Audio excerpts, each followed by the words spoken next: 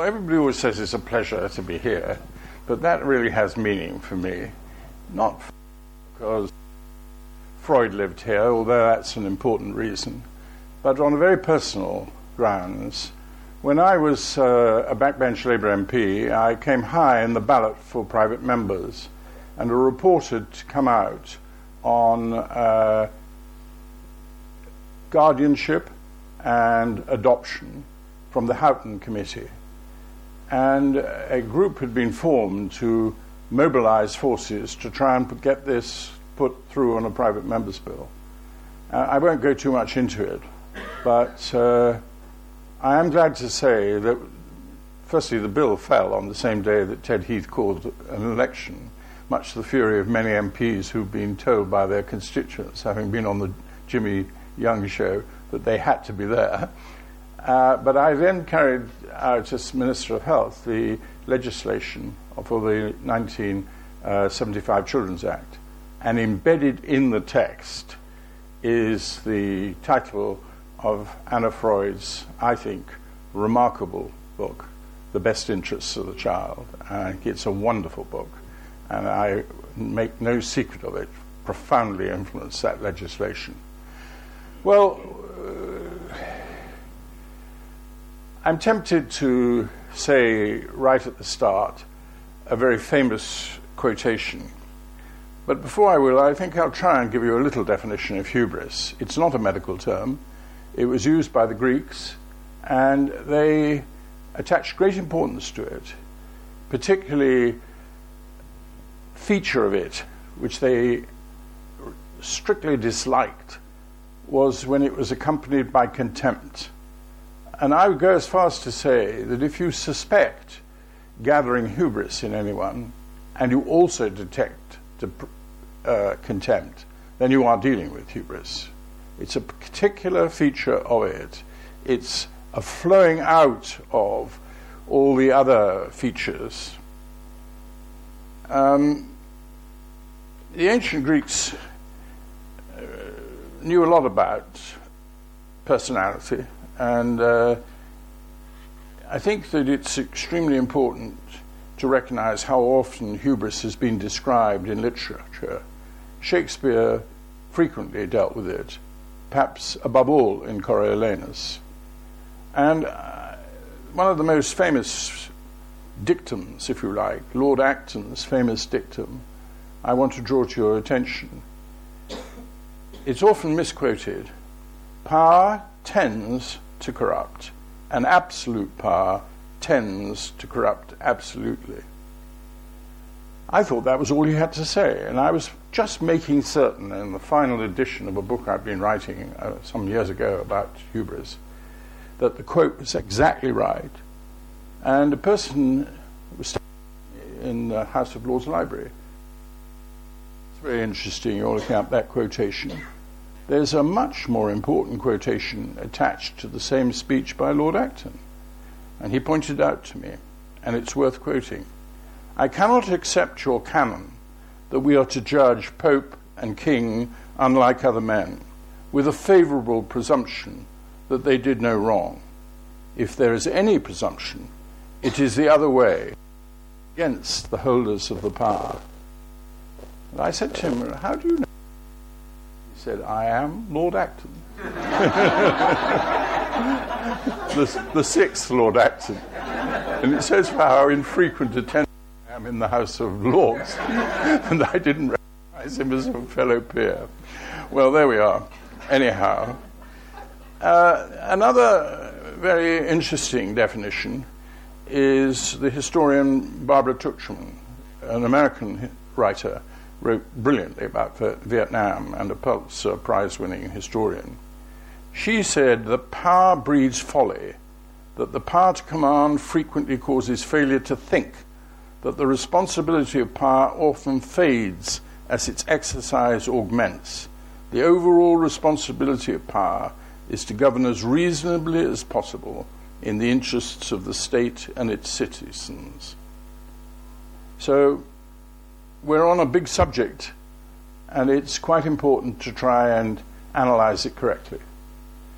Now, a little about me in that I want to for this particular audience, reveal all my prejudices and all the sins of my past, or at least those that are relevant.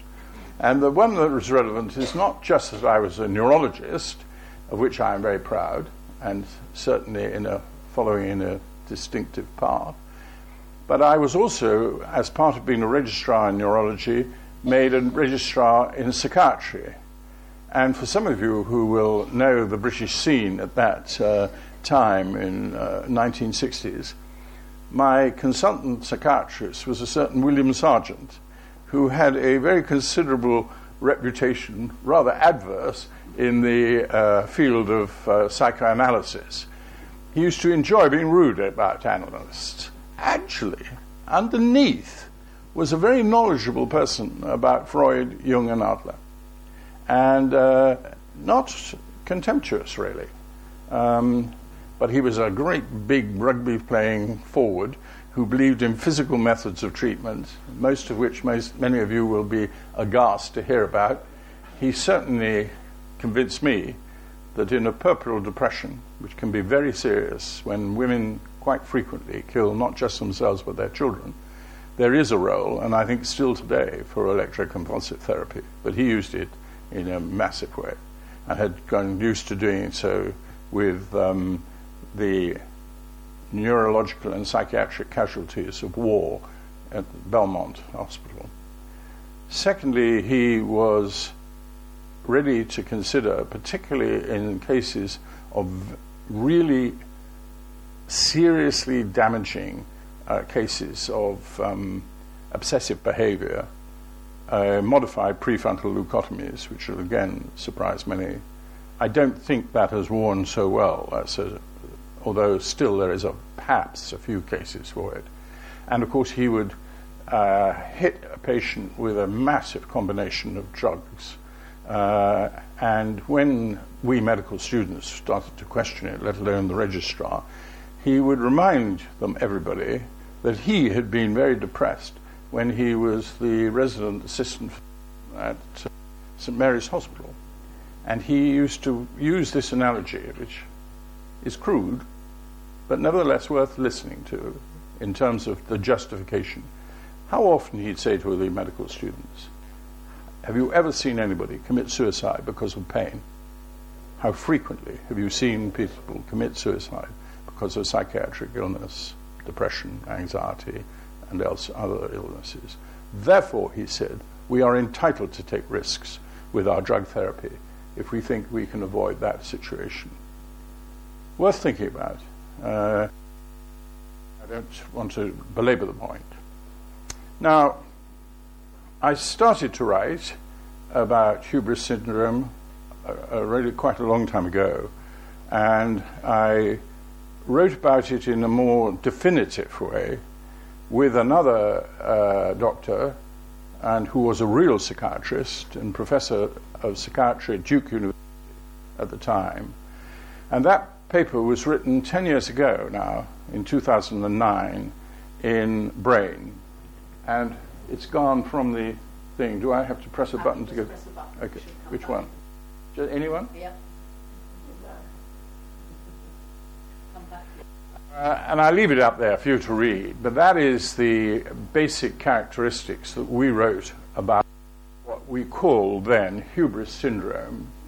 And we then put a question mark, acquired personality disorder question mark. I say right at the start now, I'm writing what I hope will be a 10th anniversary follow-up to the Brain article, and it will fess up that we used the wrong word, disorder. We did put a question mark by it, but I don't think what I'm trying to describe in hubris syndrome is as debilitating in the social and other ways of being called a disorder. It can probably develop into it, but what I'm really after is trying to get people to focus on people who the great British public, and in all other countries of the world too, are very well aware of. And they are not just famous politicians or leading generals. They are people who are put into positions of power and let everybody else around them know that they are in power, and often use it in an abusive way. But they are, by and large, what you would call, if you like, in inverted commas, normal people. They have been presidents and prime ministers, chosen through a very public form of selection. They have people who have been in business, who have often gone through all the best procedures of selecting people in business school procedures. Or they have been people who have risen up in their own organization, whether at hospital or school, to be headmaster or consultant, with the acquiescence and indeed often the full support of their colleagues. And it's only in power, and often the longer the period in power, that the acquired nature of the syndrome manifests itself. Now, I think a recent book has been written, published by a group of people who were in the Daedalus Trust, which I helped establish, and it called The Epidemic of Hubris. And I think it is, quite frankly, becoming more prevalent. Now, it may be because we recognize it more, and that, of course, is always the problem in trying to do it. But it may be that there's something else running through this, that we expect too much of our leaders in all walks of life. And we are gripped by the presentation of the leader in the press particularly, but in all forms of media, as the decisive figure, the charismatic figure, the person who will lead the company or the bank or the school or the hospital to great things. And yet, time after time, psychologists in particular, who assess leadership, come up with boring facts. That actually, the better the leader, the less exciting they are. The more they are prepared to move cautiously. And when they do move, on the basis of evidence. And that this other picture of the flamboyant, charismatic leader has, when examined objectively, a very poor record. Okay, well, that being said, I would pay attention to one thing in this, are the 5 elements that are labeled unique to hubris syndrome. And broadly speaking, if you've got 2 or 3 of those, we would say you're very likely to have hubris syndrome. But when you look at this, you'll see, this could be acquired to a lot of people. Restlessness, recklessness, and impulsiveness. An unshakable belief that in a court, particularly an international court of opinion, they will be vindicated. And I don't need to go into names.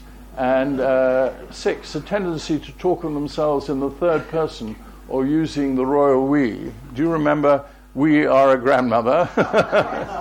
And then another one, which I missed out, was an identification of themselves with the nation or the organization to the extent that they regard their outlook and interests as identical. Now, this is a very serious problem, and you cannot get this country's leaders and its decision makers to face up to it. Why not? They'll spend billions of pounds building statistical models of decision makers in banks and in exposed insurance companies or in merchant banks or other things. But try to persuade them to spend money on behavioral research, you meet absolute block. I don't like fundraising, but I tried my very best for the Daedalus Trust to raise funds. I ended up having to pay for it, too much for it myself.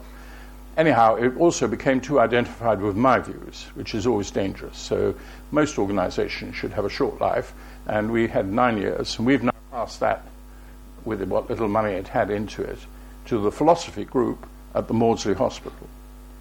I may say I'm a tremendous believer in postgraduate medicine, and I regret the fact that they have been destroyed by successive governments in this country, so that we have great difficulty in retaining centres of excellence which are, globally recognized. One of the great advantages for psychiatry is that we do have a world-class postgraduate medical school in the Maudsley, and long may it be remained, but there's endless pressure to put it into the mainstream of medicine and just be one other psychiatric unit of 4 big ones in London or something like that, and not have it as something where people can go from all the other extremely good medical schools which operate across the country as a whole. And if ever you want to discover the problems of Brexit, which we may or may not come to later, I would only say just be careful. The London-based orientation of medicine is still very strong, extended out to a little bit to Oxford and Cambridge and some other places, but not much. And we need to be very, very careful about that. Now, I come back to the question of Trump. Once Trump was elected, and I didn't scoff at the prospect that he might be elected, in the sense I stayed up all night, I think, to watch it. I decided to stop anything I'd written about hubris syndrome over the previous decade and try and see what the lessons were, if any, from this thing. Now, what is Trump? First of all, many people in America convinced themselves through shock, anxiety, and anger, very soon after he got elected, that he suffered from narcissistic personality disorder.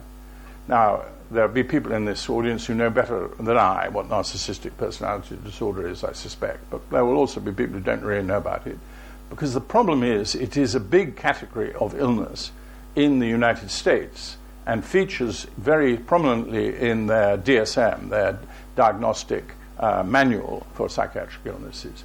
But it doesn't have anywhere near the same place in Europe or in this country. Now, the reasons for it are complicated. One of them is that we have always been rather careful about what is now called bipolar.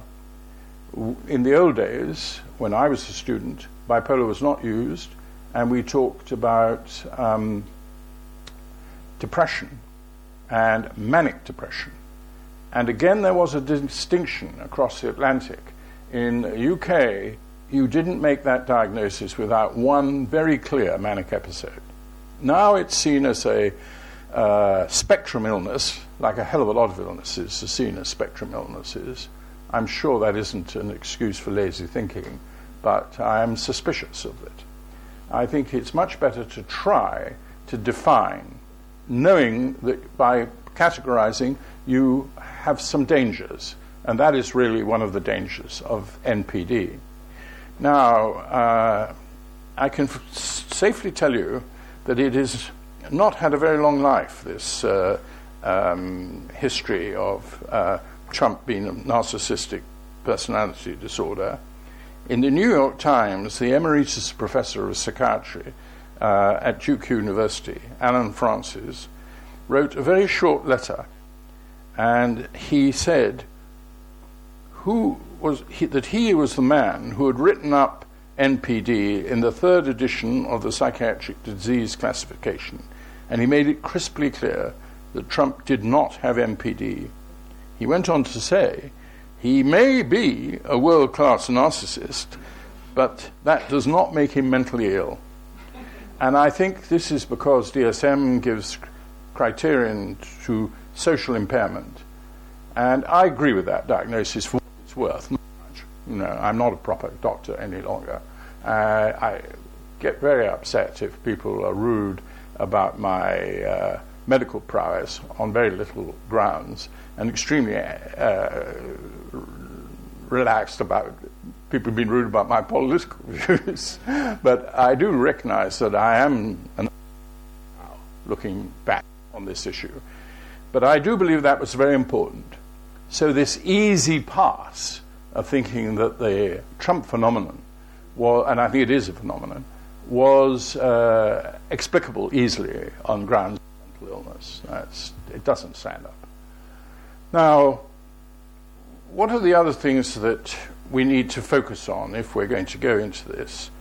Well, one of the things is that narcissism is there in a huge number of very successful people throughout the decades.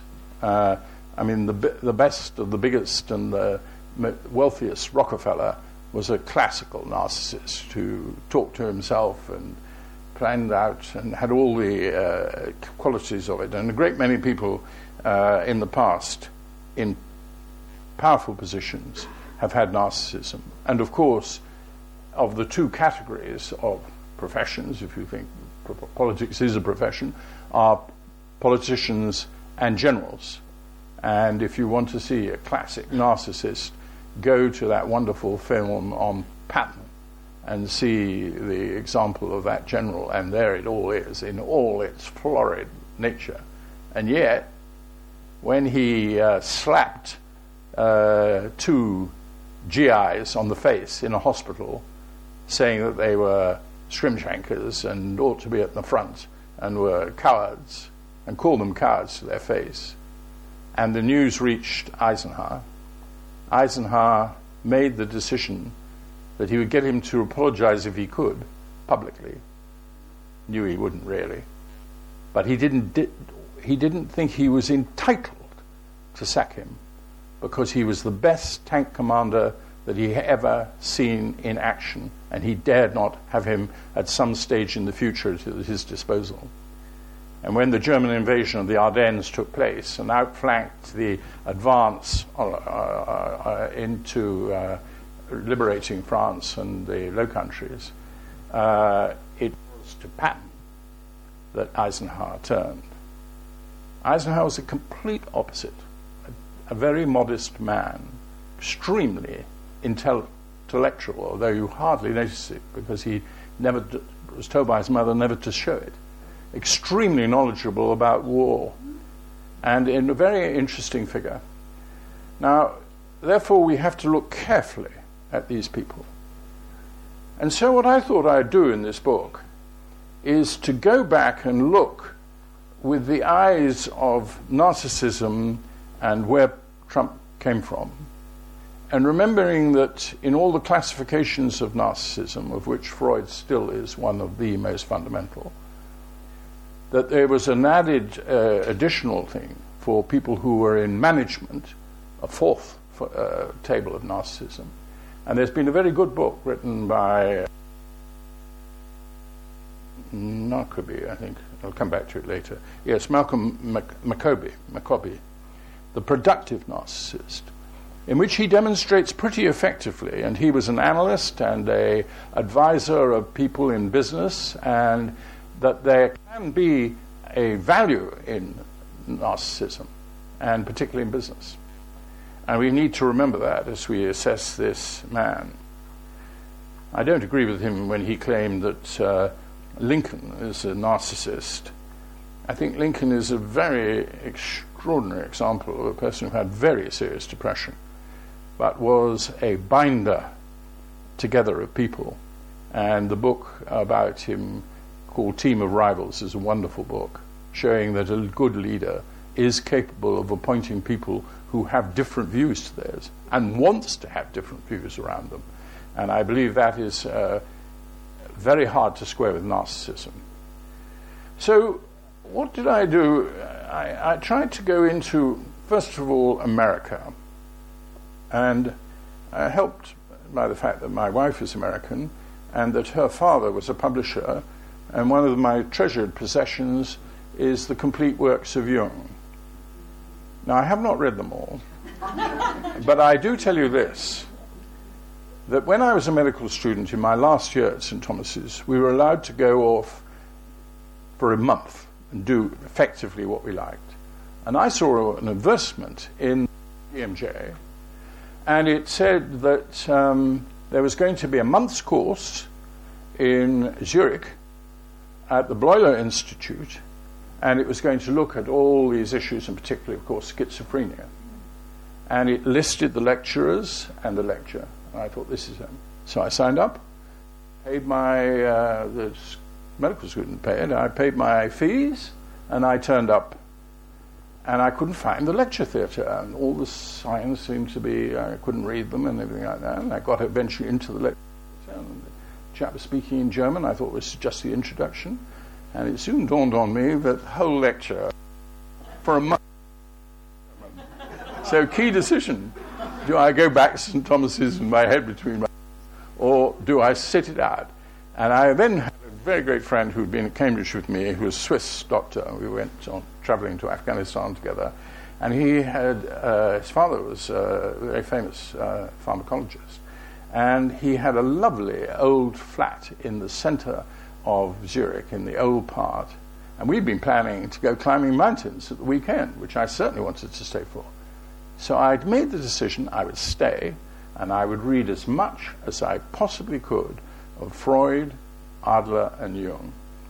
And that was the best investment I've ever made in my life for thousands of reasons.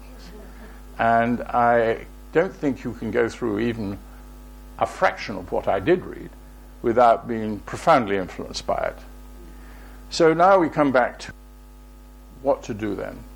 It seemed to me the best thing to do is to trace Trump's rise within the American political system and to use the work which I had done on a book called In Sickness and in Power, which was originally a book about illnesses, genuine illnesses, if you like, physical illnesses of heads of government around the world, and try and see some British prime ministers. That book dealt with people in lots of different countries. The fact that President Mitterrand had cancer of the prostate unknown to all his staff for 11 of his 14 years, President of France, for example, and many others. The fact that Robert Mugabe was seriously and deeply conflicted person because he was both a Maoist and going privately in Maputo, lest his comrades see him changing cars 2 or 3 times to go to Mass because he was trained as a Jesuit in a Jesuit school. And the only other person at that stage in the history, in 1977, who was behaving like that was Pol Pot, who was also a Maoist and deeply conflicted and was a Buddhist, and both Mugabe and Buddhist and Pol Pot had a link with the religious groupings that are basically spiritual, that they are in touch with spirits, and neither were fit. Mugabe or Mugabe, as it tragically showed out, but I did see this in 1978 right in front of my very eyes. And then, of course, Pol Pot just removing everybody from cities, 3 million people, and pushing them out into the countryside. So there's a lot of psychopathology out there amongst the leaders of our group. But so I focused this book more on America with some introductions in Britain. And the first thing I went to was the Founding Fathers, really. And what Americans write about quite a bit, but it's not easy to find here, and that is the difference between Jeffersonian democracy and Jacksonian democracy. And the importance of this is that Trump has a picture of Jackson in the White House, and he has likened himself to Jackson, egged on, I think, by Brennan. I'm not sure that Trump has read a great deal about Jackson, but I mean, there are people who write books about Trump and say he's never read a thing in his life. I mean, that's complete rubbish. I mean, I have known people who have done business with him, and when he was a young man, and do say that when you entered into the room, usually early in the morning, there was a pile of papers, and he mastered every single one of them. So let's treat him as a fool. He is not. And it makes it much harder for us to explain lots of other things. And therefore, if we're not truthful with ourselves about his qualities. But the other person I know who's known Trump for a long time, a woman, described him as irretrievably Trump. And that was in his manner and in his approach.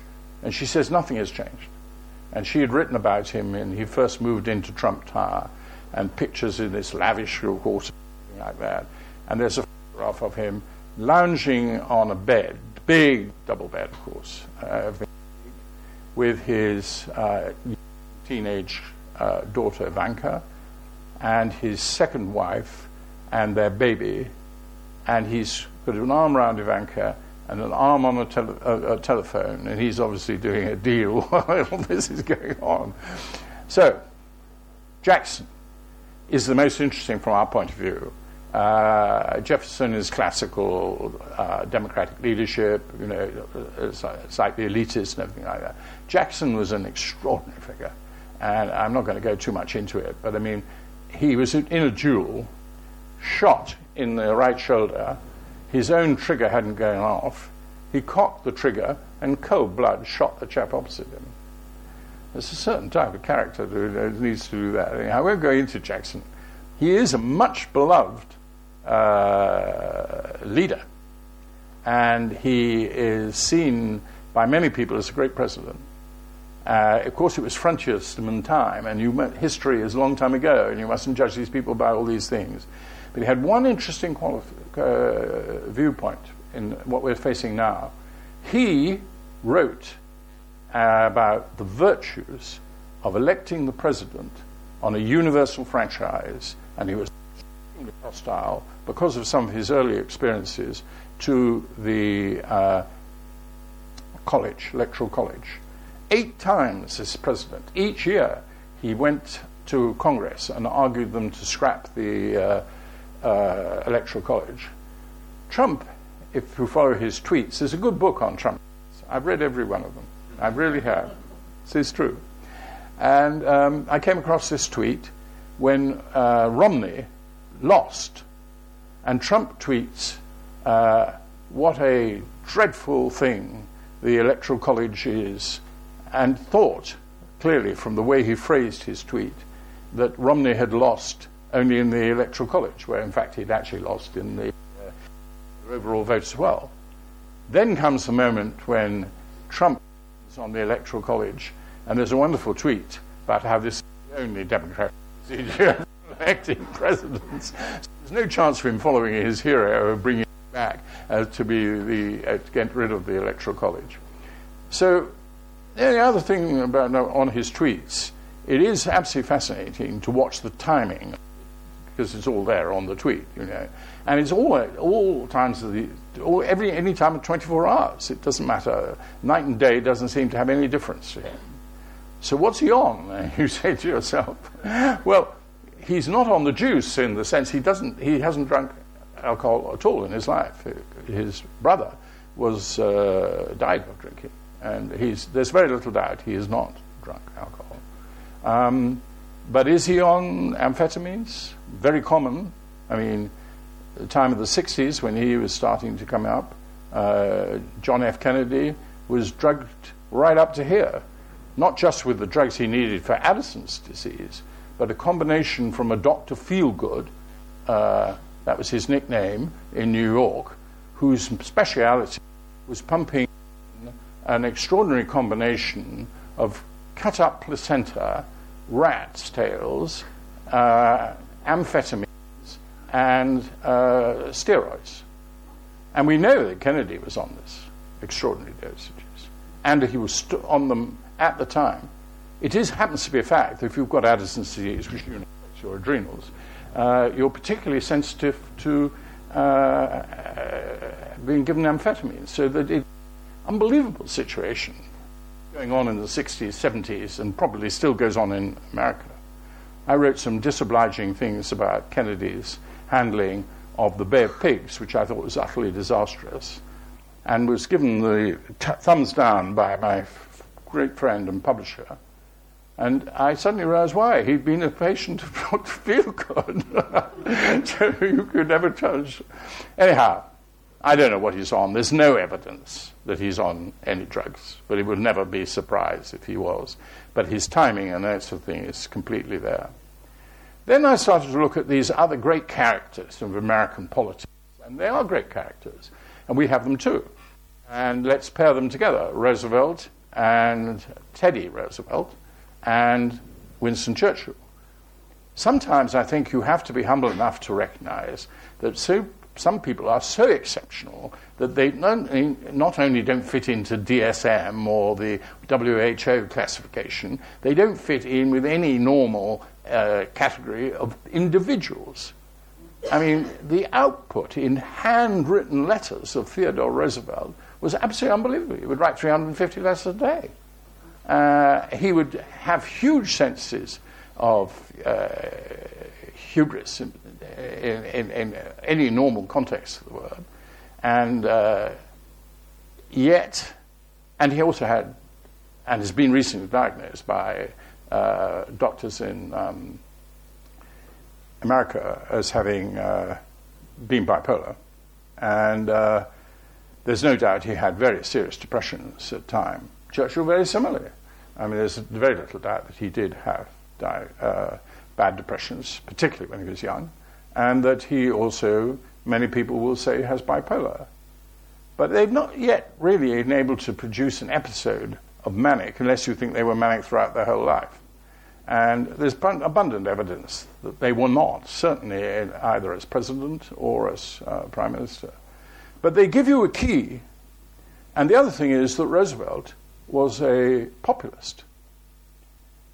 As a matter of fact, there's quite a good case that Churchill's initial liberal years, from 1904 to 1911, he was a populist.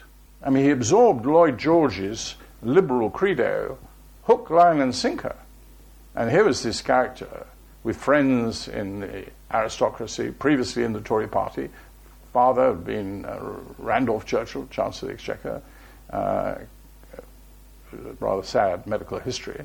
But nevertheless, when you look at these people, you have to ask yourself all the time, can you always put a label on somebody? And can you not only sometimes say people are just so exceptional, so oddballish, that they take Franklin Roosevelt. In many ways, he was a populist. Actually, you could argue so was Woodrow Wilson. Woodrow Wilson never moved an inch towards coming out in the First World War until he'd first ensured his presidency in the United States. And nobody reading his speeches up until his election could be sure that this was a man who would eventually declare for on the side of against Germany. And indeed, he took another 2 years before troops really came into the war. He had his eye all the time on what the American public would wear, and exactly the same in Franklin Roosevelt. Franklin Roosevelt didn't come into the war until he was bombed in Pearl Harbor. And I think we tend to slide over some of these things. Politicians are there to be elected. I always say politicians have many defects, but they can count, particularly votes. If you've lived like me dangerously in a marginal constituency with only one time 400 votes between you and being thrown out, you take these things quite seriously. My wife used to say when an election was called, I would look at the back pages of the British Medical Journal for vacancies. So when you look at these people, take an example of hubris, which is absolutely clear-cut in some respects. When he won for the second time, Franklin Roosevelt, his New Deal had been continuously scuppered by the Republicans, and he was having a lot of time, and they were unfolding it by appeals to the Supreme Court.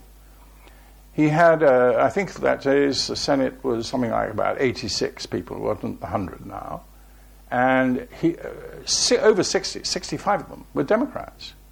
So he announced that he was going to reform the Supreme Court and increase its numbers from 9 to 15.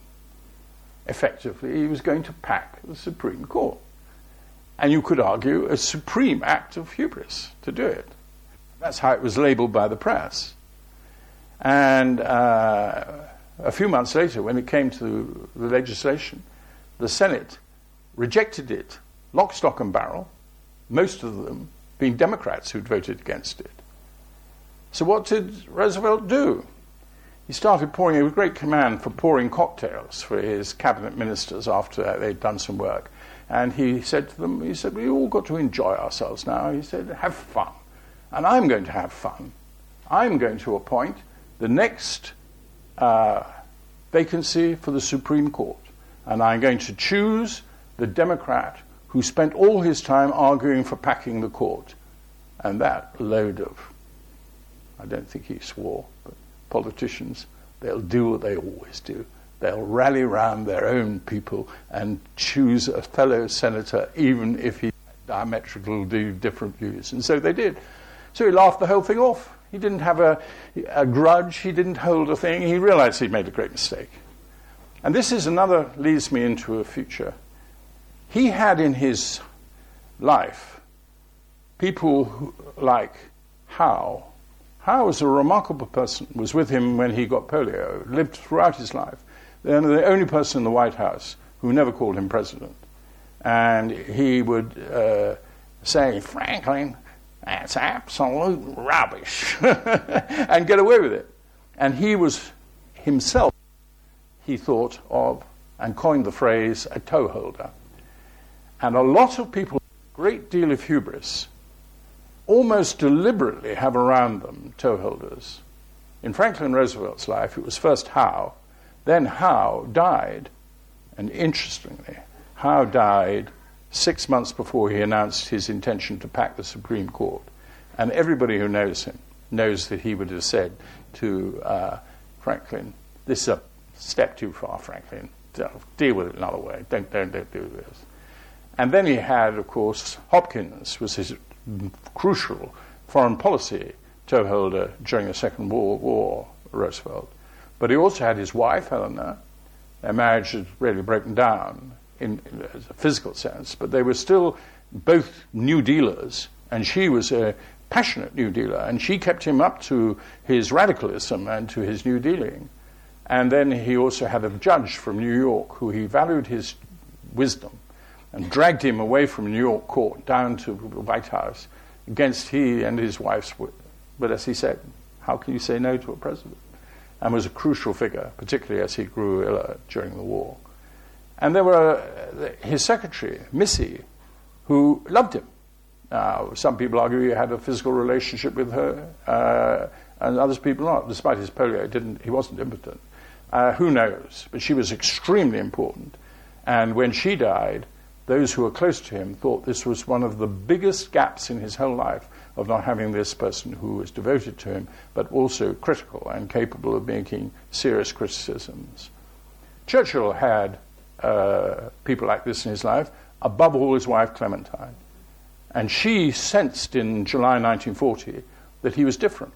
And she wrote to him, she said, I've torn up 3 letters already, but I'm determined you're going to get this. You're not as you think you are. You're not as you used to be. You're becoming very short. You're not listening to young people. They used to love engaging with you.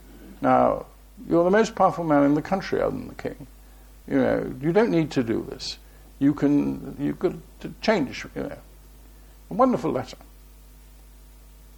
I said to my wife, why aren't you doing this to me? When I was foreign secretary, she said, I was telling it you every day. And it is true. Not always with the greatest success, I might say, because I write about hubris. It takes one to know one, you know. And so we have to analyze this whole thing and try to come. There's a lot of hubris in Trump. And then now I want to leave time for questions, and so I'm going to end, but I'm going to just take you through a few more chapters. They go through people. How do you handle Trump? Wilson had to handle LBJ, and he did it extremely well. LBJ had one interest, Lyndon Johnson. He wanted Britain to send troop, even a bugler in a kilt will do, he said. He just wanted us to identify militarily with the Vietnam War, and Wilson refused him. How do you deal with a person like Eden, who lied about the arrangements with Israel and with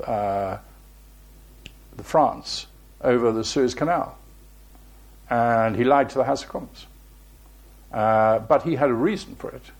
That man, during that crisis, had a temperature of over 106. It's a lot for a man. He was having the consequences of a botched operation on his gallbladder. But if you have Churchill breathing fire and damnation, insisting on seeing the surgeon and putting the fear of God into the surgeon, you can see why he might have slipped the knife. But more importantly also, Eden denied the advice of his physician, Horder, and said, I'm going to have the same surgeon as took my appendix out.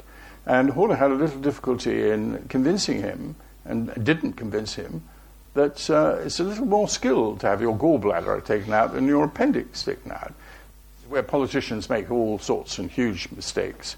There are many others. I look again at Kennedy and get people to face up to his great strength was the way he handled the Cuban Missile Crisis.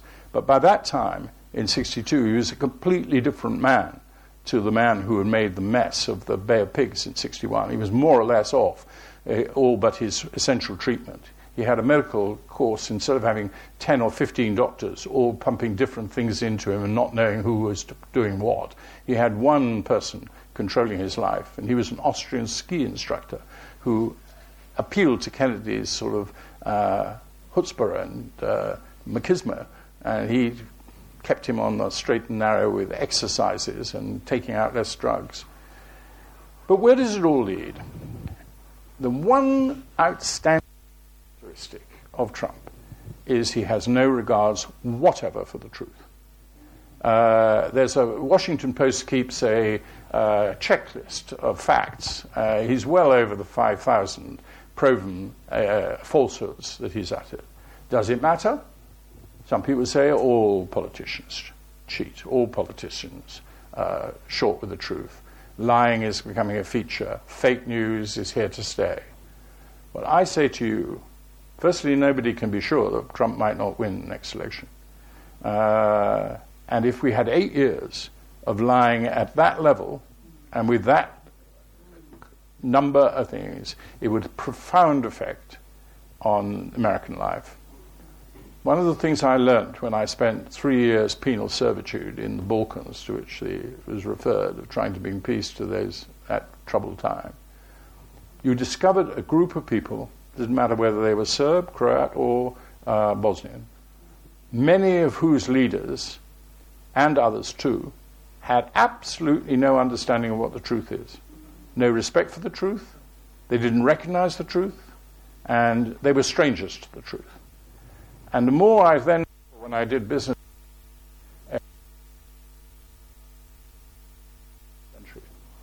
is this absence of respect for the truth is corrosive and book with a mendacity schedule, and I'll read it to you. This is hubristic mendacity amongst American or British prime ministers. Anthony Eden, Suez amphetamines, which he was taking. His wife swears that he was never taking any pep pills, but he was on uppers and downers, and I found that evidence in Birmingham University, where his are held. John F. Kennedy, I've already mentioned, Bay of Pigs, testosterone, procaine, and other mind-changing drugs in huge quantities for the Bay of Pigs, but not the Krugel Missile Crisis. Richard Nixon, Watergate, alcohol. There was a crisis in the Middle East. Fortunately, Kissinger and the general who is his aide-de-camp handled the Russians, and Nixon was upstairs in bed, completely plastered. So yet you can still read biographies of Nixon saying that it never affected his decision-making, and similarly of Kennedy. Now, Lyndon Johnson, I've already mentioned, bipolar disorder, Vietnam. Tony Blair, Iraq War, present day, reason I think probably high stress. George Bush, Iraq War, but only till 2006, he then did fess up to the fact he hadn't put enough troops on the ground, and he did do the strengthening of the armed forces. And the other interesting thing about Bush, he retired, firstly, he paved the way for Obama by letting it be known publicly that he'd refused Olmert, the Israeli prime minister's, request for the weapons and the technology to bomb Iran. And he took the flak himself and shielded Obama, which was a friendly and a statesmanlike action. But in retirement, he's lost a lot of this hubris, cockiness, and things like that. And well, George has come back to us. All of that is perhaps one of the most convincing, in my mind, of these big leaders, that this is an acquired syndrome. And if it's acquired syndrome, if the stress, if that is the main thing, and I think it probably is, and if this main neurotransmitter is serotonin with its impulsivity, then I think you can understand why it happens in times of great stress, and particularly a war that goes wrong under your control, which is what happened for both Blair and Bush. And then exposed by a special prosecutor in America of some relevance to what we're discussing now. And incidentally, I hope they beat Trump in the real polls, in the voters' polls at the next election, and not by impeachment. But that's not my responsibility. I'm not writing about telling Americans what to do. I don't even make the result. But here you get Reagan, Iran-Contra affair, emotional, and of course his plea, which was believed, was that he couldn't remember. He wasn't that stupid. He had a very interesting mind. I met him, and I was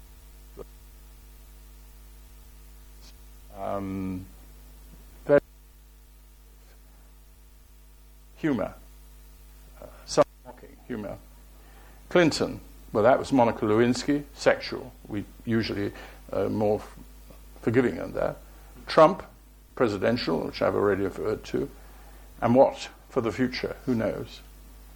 But all I'm saying is we have got to understand that behavioral research is every bit as important as every other type of research. And it is neglected by our profession, doctors and psychologists, but don't get much coverage.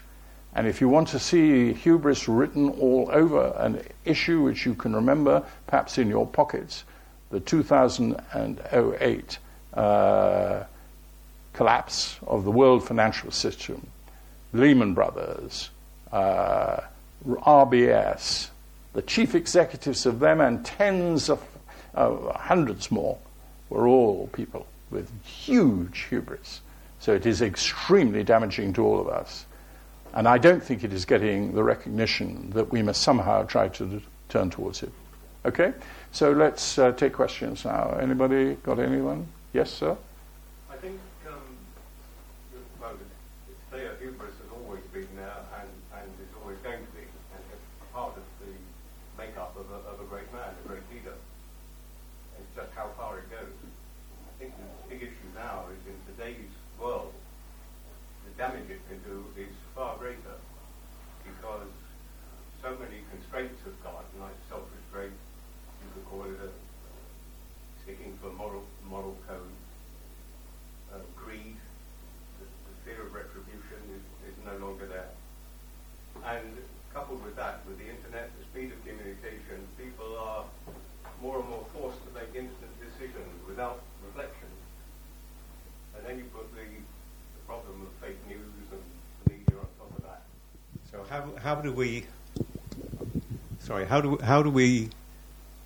cope with that? Because we only have institutions and the politicians of today. Is there any evidence that they're going to find a way to cope with it?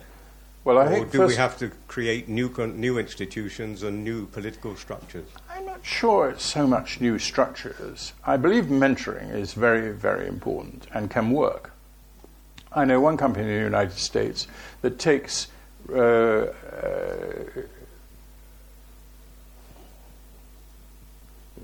words fail me every now and then nowadays. Management for the succession management, very seriously. And they come across 32-year-olds, 31-year-olds, who have many of the characteristics they think that could make a really good chief executive in 8 or 10 years' time. And one of them has got the following. The chief executive tells this person, you're now in this pool of people who are looking forward to be successor, but you've got some problems and some criticisms have come up against you and that sort of thing. Now, it's not so easy for me to mentor you and help you because I'm your boss. Who do you admire most in industry or in our particular industry? Jack says perhaps a name or two. The guy knows most of the people in big American business. And he says, fine, I'll ring him up and I'll ask him to arrange directly with you, take you out for a meal 2 or 3 times a year.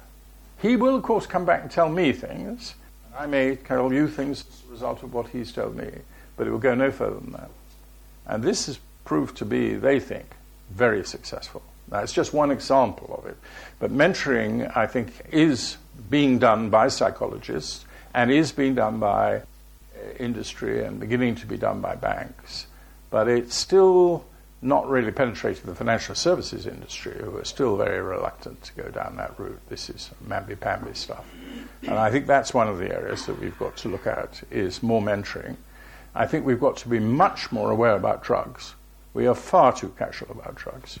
Practically every university in this country has hundreds of its students on these drugs which are meant to enrich their brain, and there are a great many doctors who will go around telling you that it's no harm and it's perfectly all right for them to be. And there was a cabinet paper about 8 years ago, probably Cameron's government actually, casting absolutely no criticism of this type of drug taking. And I think it's in the Ritalin family and others. So I think we've got to be very, very wary about this. I think that drug taking is becoming again an epidemic, and we are dangerously getting that wrong. Okay, next. Yes. Where would you put Theresa May on the hubris syndrome? Because I was looking, I spotted 3. Yeah. Well, it's tricky, I think. I don't know her at all. She came into the house after I'd left, but I watched her very carefully. I've been in correspondence with him about a different way of coming out of the European Union, which I'm in favour of. And it was a much more gentle way of coming out through the European Economic Area and a more evolutionary way. And, of course, she doesn't write her own letters. And she has no reason to write to me, incidentally. I mean, she could easily pass that down to a junior minister. But it gave me a very clear idea of what was around her and the structures and the framework that is around her. And I was writing a book on trying to get back cabinet. I mean, Blair abandoned cabinet government in 2001. It hasn't come back. And Gordon Brown continued that. Cameron, of course, Flashman, basically. He doesn't take any reason for it. And she. But I thought she had brought back cabinet government. So this book was called Cabinet's Finest Hour, and it was how skillfully Churchill, with the aid of Attlee, had handled the War Cabinet in 1940. And I had this line, it's now come back under Theresa May. And then the whole thing blew up, and everybody resigning, and the Chequers meeting, and discovering that papers had come to cabinet that hadn't gone through Brexit secretaries, and let alone any other cabinet minister. Unfortunately, my publisher hadn't reached the final point of pulling the trigger. I was able to get the sentence out. I was extremely glad, because she's clearly not a respecter of cabinet. Has she got hubris? I can't. She read geography at Oxford, and not very high orders. It is very difficult to be Prime Minister without an extremely alpha plus brain. I don't think she has that. I think she has great stubbornness and stamina, and I think it is amazing that she handles her diabetes in the way that she does, and also the way she goes and talks to children about it. So there's a lot that's admirable in her, and we'd be very foolish to ignore that. But I don't think it's hubris. I think it's... there was a couplet, wasn't there? If you put your list He up. lives within predestinate grooves, not a bus, not a train, but a tram. And that is what she is. She is tram-like. She gets her vision, she forces herself into it, and she sticks to it. And that was very much her role in the Home Office. We now know she was up to some pretty bad things, but it was kept from us. And she survived as Home Secretary, which is a graveyard for politicians. So, you know, she has many qualities, and we're going to be testing them in the next few days. Yes. But if you pull up your list, you can see she does have... Some of them. Some of them. Yeah. You know, moral destiny, Yes. That I know what the country wants. Yes. No, I think people say I'm too kind to her. Pardon? People say I'm too kind to her, and that I would normally say And she would- definitely has hubris if I And was. Corbyn, while we're on the subject, I don't think Corbyn has hubris. I don't know him at all well. He came again into. We were in the House of Commons for a short period of time. He's got a good sense of humour, and there's definitely. I've been on the end of that in a nice way, and I would say not much hubris. He's got other problems, so no, I don't think. Boris has got hubris, Yes. plus. yes. A measure of narcissism too, but he is able and has got a very good mind. You think? Have you read his book on Churchill? It's very well worth reading. It's an extremely good book, but if I wanted to mock, I would say it's about why Churchill is like me. Yeah. Can we just wait till the microphone gets, because otherwise Okay. it's hard for other people to All right. hear. Do you want to- Yeah.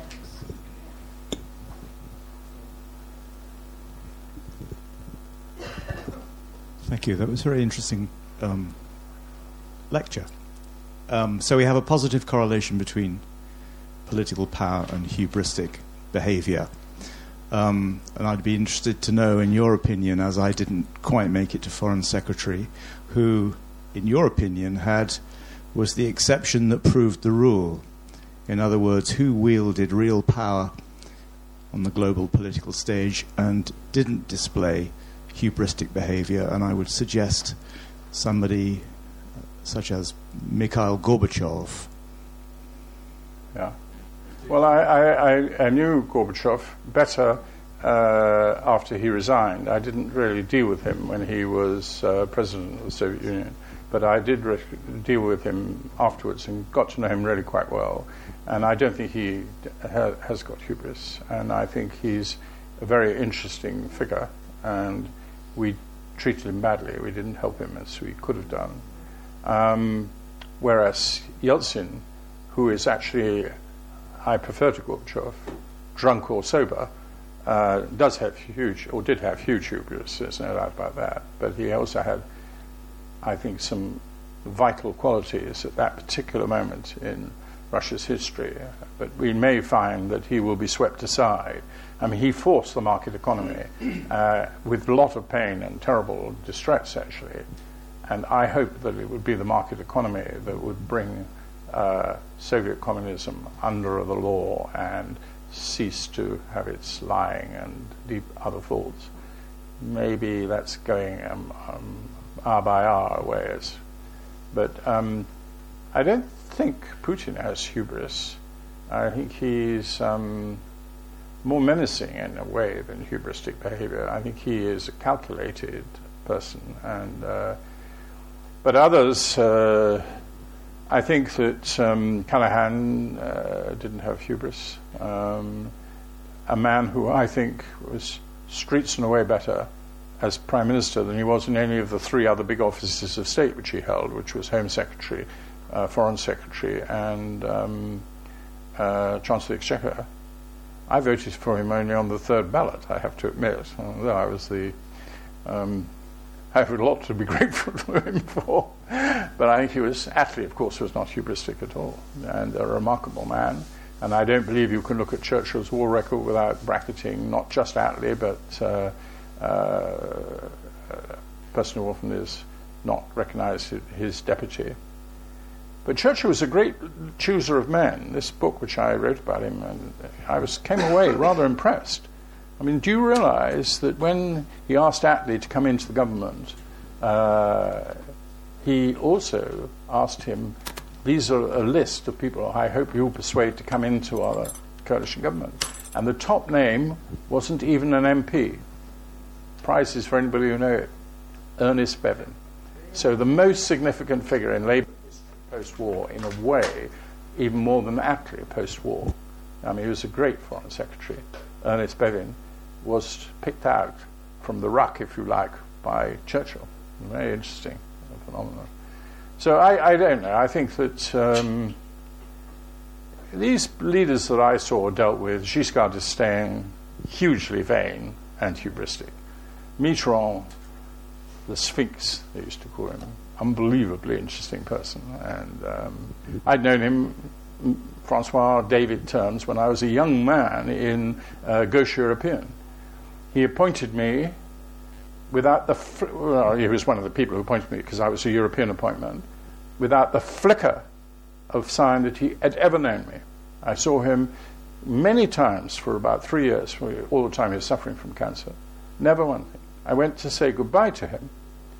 Again, absolutely formal, not a flicker. And then just as he put his hands out, shake my hands, and he said, "Thank you, David." Incredible. There are some freakish people around. Okay, yes, middle. Thank you. You've laid out the path up to Trump in his antecedents. You've shown how the path was almost inevitable working up to him. What are the main factors you think in this extreme that we're seeing at the moment? What's accelerated that apparent madness? Yes, well, she definitely developed hubris on a very big scale. But I think, again, I'm quite kind to Thatcher. I don't quite know why, but I think because I saw quite a lot of her. For instance, when she walked out of number 10, and we'd just taken Georgia, Ireland, just Georgia, Ireland, and Georgia. It was one of the little islands down near the Falklands, but not, on it. And she came out and she said, "Rejoice, rejoice," and everybody says, who writes about her as being hubristic, puts that case. Well, I had seen her when she had just received the news of very heavy casualties and the complete sinking of a ship, and she was far from hubristic.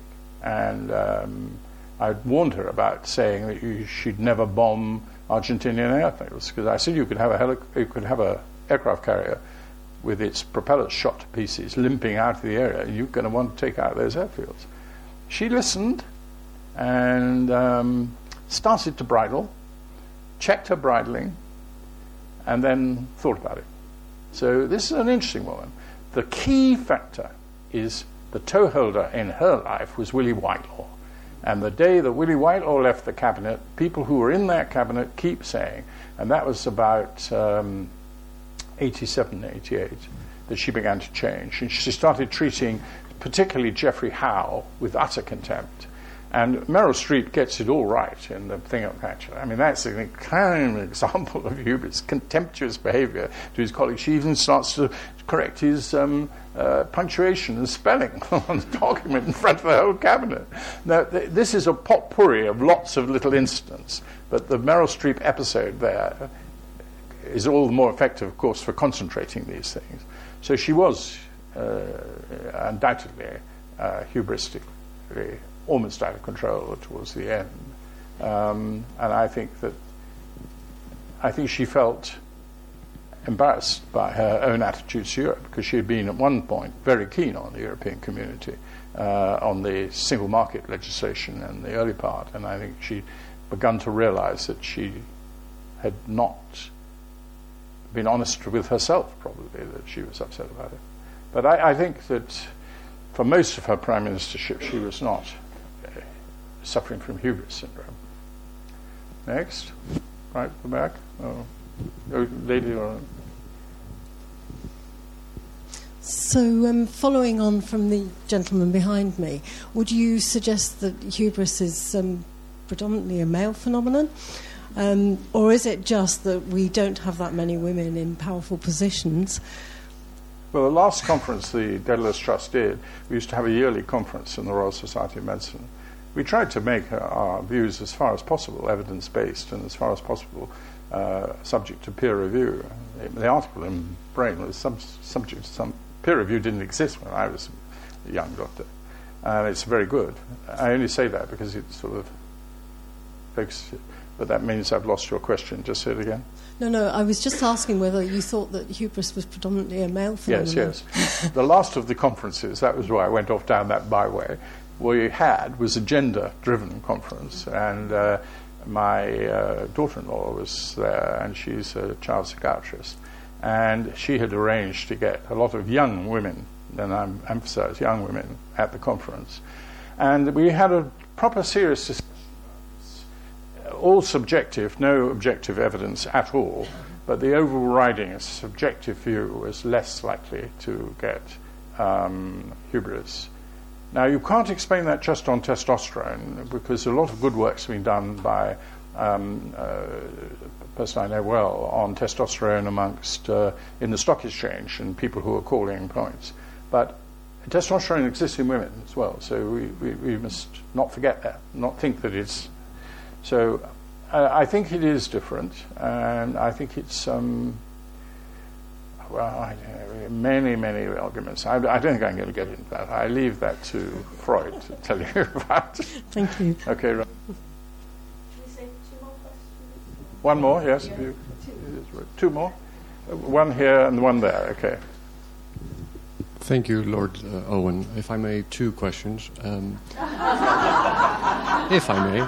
First one, quick and short. I'd love to hear your comment on Recep Tayyip Erdogan, President of Turkey, and former Vice President Dick Cheney of the USA. And the second one, I heard your answer about Vladimir Putin, and you made me think perhaps you think there is a correlation between the Putins of the world and the Merkels of the world, thinking that the ones that do not tick the hybris box are the ones who manage to remain in leadership for more time rather than others. Maybe. I think that last point probably is true. Longevity, maybe, but Erdogan definitely has hubris syndrome, and he's had it for a long time, and it's got worse and worse.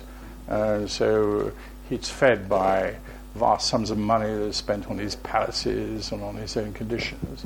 On the other hand, he has got things to be suspicious of. I mean, there is no doubt there have been coups against him, and there is this Turkish person in America who he is totally convinced is behind everything. I honestly don't know the facts about it, but he certainly is. Who are the other ones you mentioned? Cheney, I haven't seen this film. I can't quite make up my mind whether I can face it, but people say it's a good film. I'm not sure whether he had hubris. He had a very clear-minded view of how to exercise power in the White House, which he'd gained by watching Ford, who he served, and he persuaded Bush to do quite a lot of things which I don't think Bush would ever have done. And certainly the executive order. I mean, it absolutely went over the weir, flooded out executive orders under Bush. And that is, of course, dangerous in that precedent is set. So I don't know about... Then you see he's handled this issue of having a daughter who is...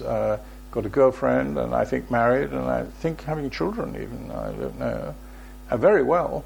He didn't duck it, he didn't try to pretend it didn't exist, he faced it openly, admitted that he had, it tested him to understand it, and came through rather well, I think. And he's obviously got a wife who's very helpful to him in cooling some of his other things. A cynical view of Cheney is that he never wanted to invade Iraq. All he wanted to remove was Saddam Hussein. And as soon as you removed him, put in somebody else, you didn't count who he was, and you didn't ask him to be nice or pleasant, but only whether he could control the country, and then get out. So he had learnt the lessons, if you like, of the problems of nation building. But there was something much more unattractive. His attitude to torture and waterboarding and all these things, they were gross, terrible, I think. And then your question. Is that allowed? Yes. The last one? Yes, the last question. It's not a question about hubris, but you mentioned leaving the EU via the EEA, and I wondered how you foresaw that happening, since the Norwegian Minister of Trade said that having the UK in the EEA would be like inviting your abusive uncle to a Christmas party, spiking his drink and hoping it all goes well. He's withdrawn those remarks since. I was never joined the EEA permanently. I just believe that it was a vehicle which already had 3 other countries, Norway, Iceland and Liechtenstein, outside the European Union, but inside the single market and not in the customs union, which was exactly the right vehicle for us to transition through. Would have made it much easier to deal with Ireland, because most of the single market regulations that deal with the sensitive border questions of hygiene, animal hygiene and other things, are all in the single market.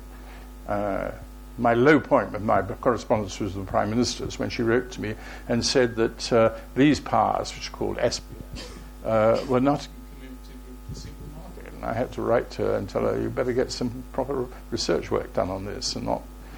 So, I don't know, I think that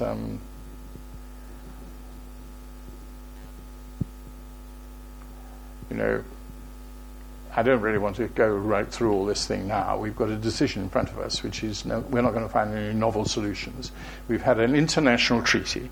The old days, we had a thing called the royal prerogative. I would negotiate a treaty under the royal prerogative. I bring it back to the House of Commons. The answer was yes or no. Once we went down this route of trying to say that Parliament could involve itself in the negotiations, it was fatal and outrageous demand, and people who ought to know better should never have done it. You have to accept the fact that if you're negotiating, in this case, with 27 countries, you've got to be able to deal across the table, and you've got to make an overall package which you won't like every aspect of it. Come back with it. We've now got that in front of us, and we've long last got a star in this government. Maybe he isn't, but the way to judge lawyers is by their pay packet. And the present Attorney General was one of the wealthiest and highest earners, not in a narrow field, say a fraud or anything, but fairly across the board. And he's turned, in my view, to be the star. First of all, he told the Cabinet quite openly that the agreement, the withdrawal agreement they'd signed up to, was one you couldn't get out of. And he should never have signed up to it once they'd read that. And that was a really crass error of May to have gone down that route. She really put her head in the noose, and it very nearly took her head off. And now we face, can he, Cox, persuade the others in the EU to make some changes, which in his view will make it much more likely that you could come out of this agreement. Because there's something paradoxical about it. Article 50, which is in the Lisbon Treaty of 2007, for the first time gave a mechanism that you could leave the EU. You then go in under Article 50 and negotiate an agreement, and you end up not being able to get out of it. Now, I wish I was in front of the 27 heads of government in Abu Dhabi or whatever it is on Sunday. I think I'd just say to that, come on, this is the situation. You didn't mean to do it. You landed us with it. No government can accept this. There's none of you who would be able to accept it. Give me a little help, please.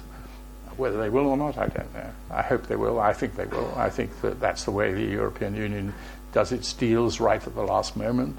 And I think Cox will come and tell the House of Commons early next week that they have got a form of words, most of it in the political declaration, which is, of course, not legal itself. I doubt they'll change very much the actual agreement, and the House of Commons will have to make its mind up and stop faffing around. And I personally think, with the help of some Labour MPs, she has at long last shown some recognition that she would not have got this far without some Labour MPs helping her, and she's given guarantees, I think, satisfied even McCluskey, that they are not going to use coming out of Europe to change the essential rights which trade unions have fought for long and hard, and rightly so, and don't want to see broken up on some sort of model of Singapore or something like that. So I think she satisfied them on that, and I think she's also satisfied them, particularly those in the north with constituencies with 75% voting to get out, that there will be a substantial transfer of money to try and deal with the problem. I'm a lifelong European. I voted with 69 Labour MPs against a three-line whip to go in. I went into a common market. I then went into European community. I was still happy. When it started to be a Eurozone, I don't believe you can run a currency unless you are a country. I am a believer that the only way out of our present problem is for France and Germany to put their act together and effectively create a federal Europe, a United States of Europe. But for me, I've been opposed to it ever since I heard Hugh Gaitskell when I was a parliamentary candidate for Torrington, North Devon in 1962. And I am not prepared now to give up control of our foreign policy and our defence policy and our overall sense of being a country. I was ready to go very far down the European rebel, but I had limits. And when they crossed those limits, and our great beloved Prime Minister, Mr. Cameron, gave us the opportunity of a referendum to vote, I voted against it. I'm not allowed to vote in general elections, along with convicts and mentally insane and lords are not allowed to vote. But I was allowed to vote in that referendum. And it comforts me that the city in which I was born, although I'm Welsh, but I am a Plymothian, and have represented in Parliament more than any other MP in their history, voted 60-40 to come out. And they didn't come and vote to either leave or think about remain. They used to put the words out with a finality that made me realize they'd made up their minds many months, many years before. There's a deep-seated rejection of what the European Union has become and they think will become. Now, you can ignore it if you like. This Parliament is showing every signs of trying to do it. I don't like to be a member of Parliament if they reject it. And I think she will scrape home probably with 2 or 3 votes in a vote, possibly even next week. And then we will come out, and we will come out with an agreement. And it will be a wholly manageable situation, and I believe will be looked on in 10 years' time. It's been a very wise decision. But I may be wrong on all counts.